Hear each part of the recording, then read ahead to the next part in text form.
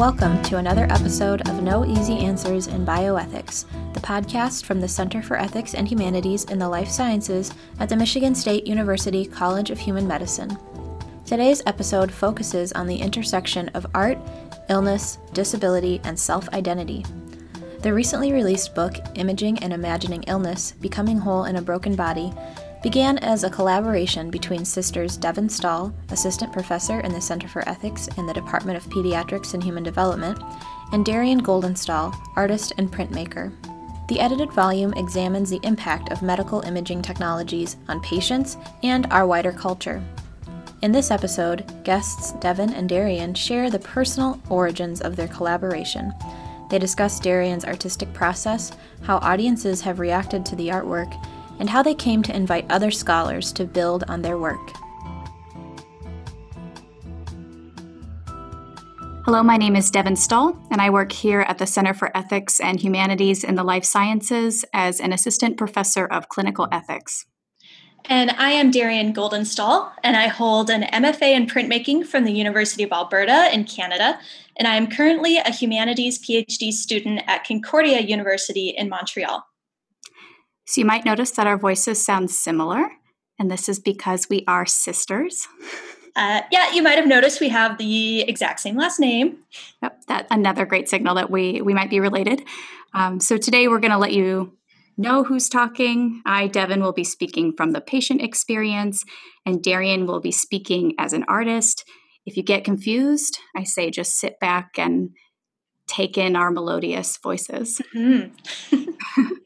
So today we're going to talk about a book that Darian and I wrote called Imaging and Imagining Illness that has recently been released from Cascade Books and you can find on Amazon. Ooh. Well, Imaging and Imagining Illness is an edited volume that examines the impact of medical imaging technologies on patients and our wider culture.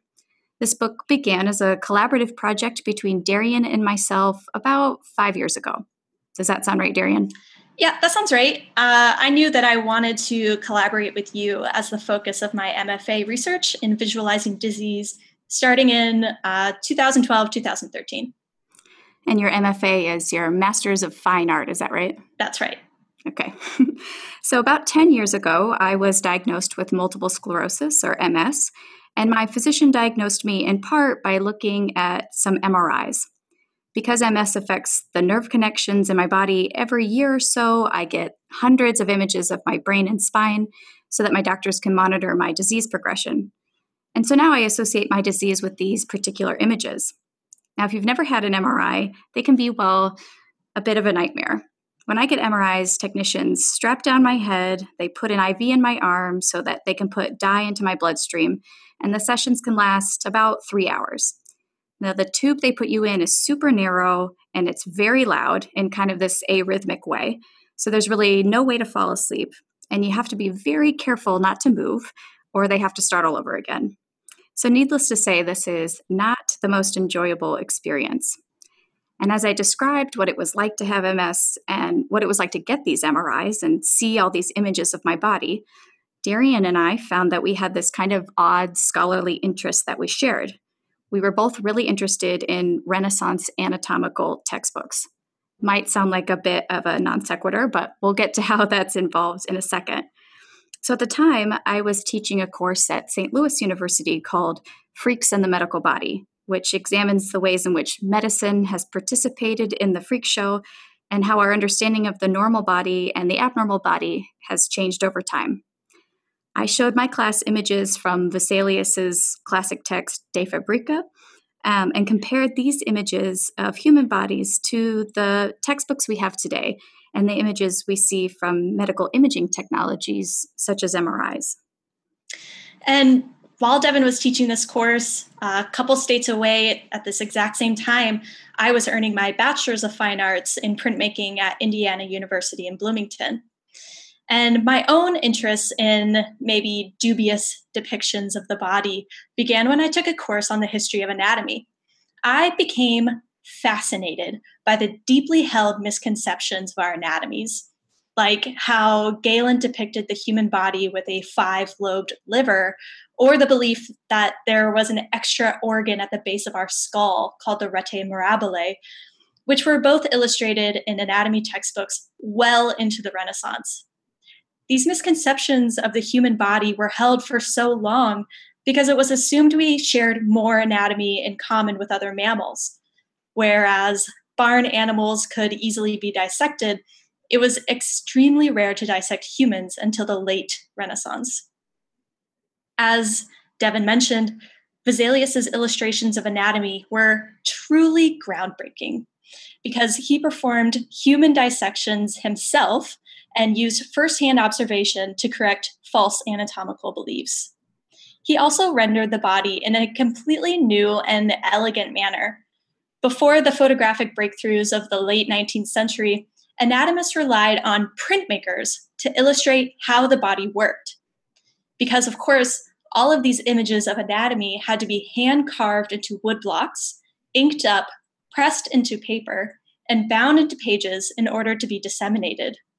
The evolution of craft and collaborative relationship between anatomists and printmakers is perhaps best evident in Vesalius and Stefan von Kalkar's anatomy tome, De Fabrica. In these images of the body, the cadaver is not lying down, but almost dancing across the Italian countryside. Well, until the figure's muscles are so dissected that he has to prop himself up against a pillar in order to keep from crumbling to the ground. I loved how the cadaver felt as if he were still alive and teaching us about his inner body. This union of function and aesthetics was so intriguing to me because of this stark contrast to how we depict the body in medical images today, which are unmoving, generic, anonymous, and completely objectified. Vesalius and Kalkar's prints made me reconsider the purpose of anatomical images. Darian, I love how you describe that as the body sort of dancing, because I hadn't thought of it quite that way before. If I encourage people to go look at these images, but they're always like in a field or in the city, and they're, maybe his hand is raised up, but yeah, they're sort of, and they're meant to be pushed together, right? So in the textbook, maybe they're sort of separated, but when you put them all together, he's sort of twirling around in these sort of different landscapes. Yeah, it's called an accordion file. And you can kind of imagine this just folding of a very long sheet of paper into a zigzag, and it fits into the book, and you can also pull it out. And that's when you can see all of the figures side by side. And it is this twirling, the hands are going up into the air and pointing above and below. And it's a beautiful way to depict the body. Yeah, and so you compare that to maybe like Grey's Anatomy, which is, it's sort of this big move toward, you just want to see the heart on a page, sort of drawn in its simplest terms with kind of the arrows pointing to it, which is a very different way of depicting the body than that sort of dancing across the Italian countryscape. Yeah, they were both meant to be educational, but somehow there was this gap between subjectivity and objectivity. Yeah. So the pictures in Grey's Anatomy are meant to be more objective, and objective means that you can't, be dancing. Apparently, dancing is quite subjective. Right. Okay. So Darian and I began thinking, what if there was a way to depict the body in ways that were more like how those older artists depict them in textbooks? So how could we recreate something of what Vesalius was doing? How could a medical image signal more about the human experience than a simple MRI or a scan could allow? And this initial idea started my research into the body as a metaphorical vehicle for narrative, and how medical images can include context, movement, and atmosphere that tell us something more about the lived experiences of the patient, like her daily life living with chronic illness. The patient, in this case, of course, being you, Devan. She began writing about her memories of being diagnosed, thinking ahead to an altered future, and the unease she felt with the unpredictability of her body. Then I began to depict these narratives visually. And I had this breakthrough moment in the process of visualizing disease when Devan mailed me a CD of her MRI scans that she received from her doctor. This cachet of medical scans moved all through her head, face, and body, but I couldn't recognize Devan in a single image. I thought about what was missing in these pixelated black and white images of anatomy, and I concluded that it was skin.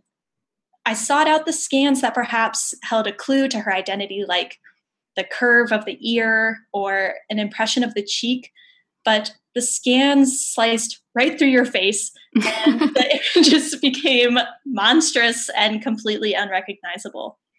And I then decided to return flesh to these scans in the hope of rehumanizing their anonymous qualities. Was that the first time you ever thought of me as a monster? I am the older sister, so. Maybe not, but yeah, it was quite horrifying, especially going from maybe the front to the back versus going through the nose and all the teeth. And I wanted to see the face and it wasn't there. Right. So in order to enflesh these scans again, I discovered a way of kind of scanning my own skin. And then I would layer them with Devan's MRI scans through the printmaking process. And after so much trial and error, I found that if I lightly dusted powdered charcoal over very smooth paper and pressed my body into it, the oils of my skin and the weave of my clothes lifted the charcoal and left a perfect negative impression of my body in the paper. It was kind of amazing to see the amount of clarity I was able to achieve with this technique.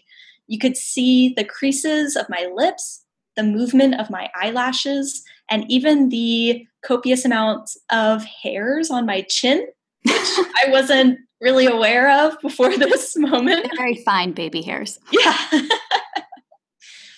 It's a bit of a surprise. So after joining these skin scans with Devan's MRI scans, I was able to create a fully fleshed out figure. And then I placed this new figure in the context of the home. Maybe instead of dancing around the Italian countryside, it made more sense for this depiction of Devan to be in the home as maybe the space where she has the time to contemplate living with disease. I depicted this figure at the foot of stairs or looking down narrow hallways, imagining how her body might navigate these spaces in the future as her disease progresses. And I see this figure as symbolizing our collaborative process. Our scans have combined to form this new kind of third figure that exists between us, who represents our goals to give context to the medicalized body. Yeah, you sort of literally press your flesh into those scans. So it's my brain or my spine and your sort of pressed flesh. So we become this one figure in your art. Yeah. It wasn't too difficult to line up your scans in my body. I think the only thing I really had to do was make the scans shorter because you're very tall. I am very tall. I'm a lot taller than my sister Darian. Yeah. So, and just a plug for Darian's art, you should go check out her website, DarianGoldenstahl.com, DarianGoldenstahl.com. And she has all of the past exhibits that she's done and lots of pictures. So you should check them out. It's hard to convey exactly on a podcast. So yeah, folks should check it out. It is a visual medium. It is a visual medium. That's right. And I've been to now a couple of exhibits with you where I've been able to sort of stand back and see people as they comment on your art. And it seems like people really respond well to it. Would you say that? Yes, I would say that the responses have been overwhelmingly positive, though it really does depend on who the audience is in that moment. I've found that caretakers have a very emotional response. I have tried to leave the figure that I portray in these prints very open with little definite features so that anyone is able to project their own experiences onto this image. And during my master's program, my advisor began caretaking for her ill father. And when I first showed her this work, she was able to immediately identify with the images being shown. Even though the figure is portrayed as a woman, she felt the concern of moving her father up and down stairs and through the other domestic spaces of her home. You know, caretakers are often isolated and overworked physically and emotionally. And I felt what I was doing in this moment was building a community in the gallery space that tries to combat this isolation. Another group that has a very different response is physicians. They are fascinated by my use of the scans. I think it's something that they see in their everyday lives completely transformed into a fine art piece, but they still try to read the scans. A member of my thesis committee was a neurologist, and she was concerned that the MRI scans weren't portrayed clearly enough. It was almost a warning to me that I would receive criticism if my audience couldn't see the lesions in Devan's brain scans. Which is pretty funny because I don't think anyone but a physician could possibly see that, right? Right. And you have to be trained. This is something that has never happened. Nobody has ever asked me to point out the lesions in the artwork. I use the scans as a greater metaphor for living with disease, and I think the audience is able to feel that. And they're not searching for the lesions. Yeah, but the physicians are. I remember at least once when we've presented maybe at an academic conference and there's a physician in the audience, when we put up one of these scans, they immediately know what my diagnosis is before we say anything about it. They can tell right away. Mm-hmm. I can't tell at all. I don't know. I'm not a technician or a doctor. Right. And you can sort of be trained. I mean, enough physicians have helped me to see them, to see those spots. So I can now see them because I've been sort of trained by my physicians to see that. But it's certainly not something you'd be able to tell without any kind of training. Right. The lesions aren't so huge, at least to my perspective, that I would see this and immediately know something was wrong. Quite the opposite. They just look like a beautiful, regular brain, Devan. Oh, thanks, Darian. But there have also been a few times where viewers find the images quite alienating and maybe too charged and emotional to engage with at all. One gallery goer asked me why I would make art so sad when art is supposed to make you feel happy. And others have asked me why I don't include more maybe rainbow colors. And still others won't talk to me at all about the work. I remember one time during my master's, I invited a professor into my studio for a critique, and he basically refused to talk about the work once he saw it. Maybe I hit a nerve with him and he didn't want to go there. I really couldn't say, but I don't think that this work is overly sad. I think of it as an honest portrayal of a very real possibility of impairment, and it deserves its own contemplative space. Yeah, I also don't see your art as sad. I mean, some of the initial art was very black and white, but that's because the MRIs themselves are black and white, and so it fit the theme. A lot of your more recent work does have a lot of those brighter colors in it. So, I mean, that is somewhat of a change, but yeah, it's only sad if you think that impairment itself is something to be sad about, which I don't.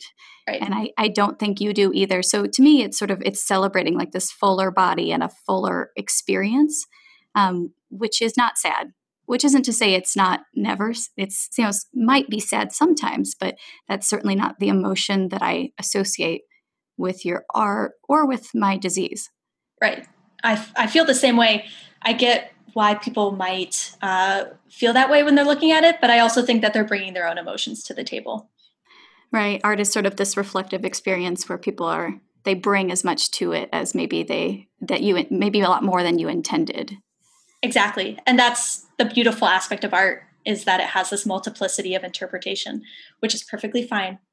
That's what I want people to come away with, is how it fits and relates to their own experiences. And what's so great about that, I love that word multiplicity, because kind of the idea initially was that these images have a single interpretation, right? They say something very particular. They say something that the physician is looking for, and you either have it or you don't. Whereas as the artist, you're allowing for kind of a multiple interpretations of that image, a kind of multiplicity of all sorts of different subjectivities that can go into that. And that's very different than what it would be used for in the medical setting. Yeah, it's a completely different language, but still drawing from the same core set of symbols. And I think that there's room for more subjectivity in the medical side of things. It doesn't just have to be this singular purpose image, maybe for a diagnosis, but to acknowledge that images are powerful and will have more than one effect to anyone that sees them. Absolutely. So Darian and I began presenting our work together, as I said, at different medical conferences, at medical humanities conferences and bioethics conferences, and writing papers about this collaboration. And we began thinking, so if my narrative and Darian's art can come together in this way, my other scholars from other disciplines also have something to offer our project. Darian sees my MRIs differently than my doctors do, and even than I do. So could a philosopher or a theologian or a visual culture theorist also see them differently?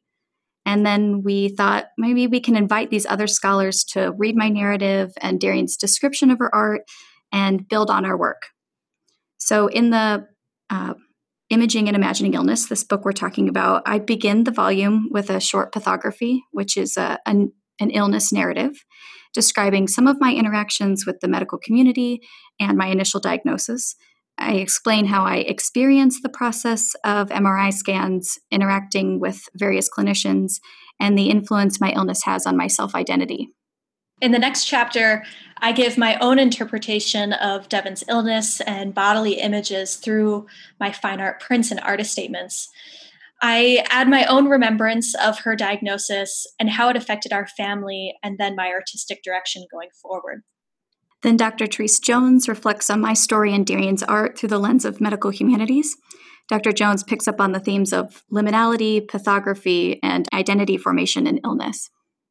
Next, Dr. Kirsten Oster's chapter details the history of medical technovision and the ways in which patients can use creative forms of expression to reclaim their body identities.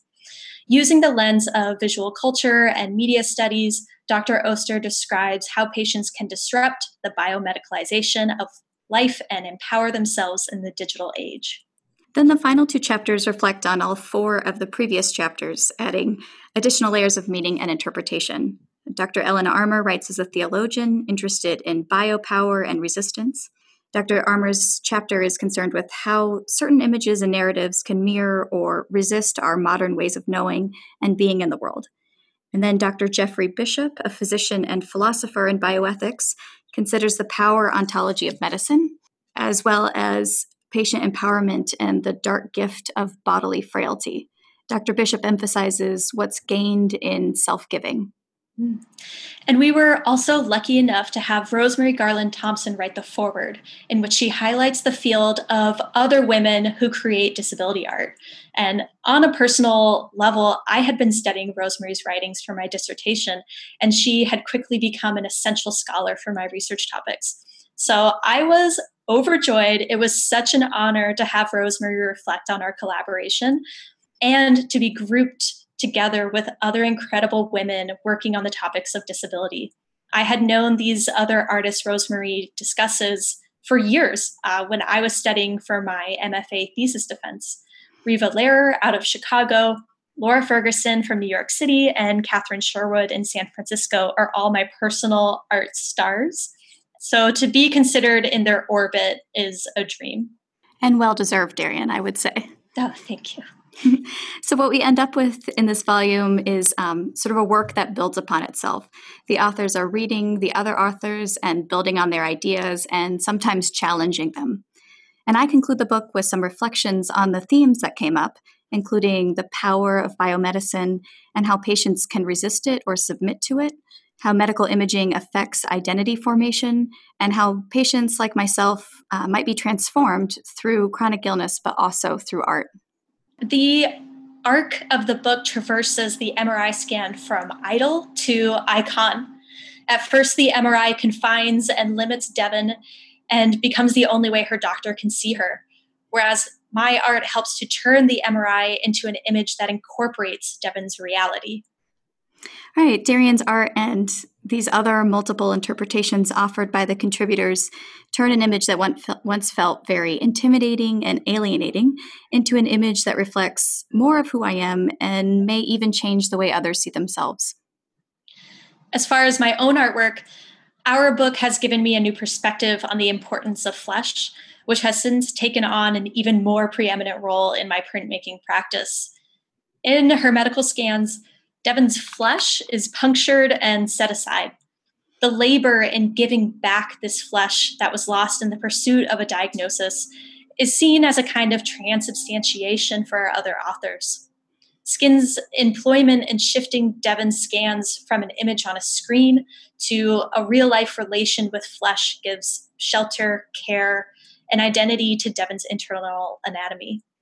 We hope that this process allows others to see their own scans differently and perhaps even inspires them to reclaim and represent their own scans into a personal vision of identity.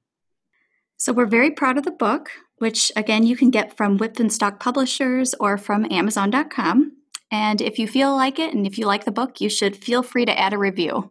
Yes, please give us a review, but only if it's positive. If it's negative, don't. Just ignore that. That's right. If you don't like the book, you can just keep that to yourself. Yeah. All right. Thanks, Darian. Thank you, Devan. Thank you, everybody else who's listening. Thank you for joining us today on No Easy Answers in Bioethics. Please visit us online at bioethics.msu.edu and follow us on Twitter at MSU Bioethics. This episode of No Easy Answers in Bioethics was produced and edited by Liz McDaniel.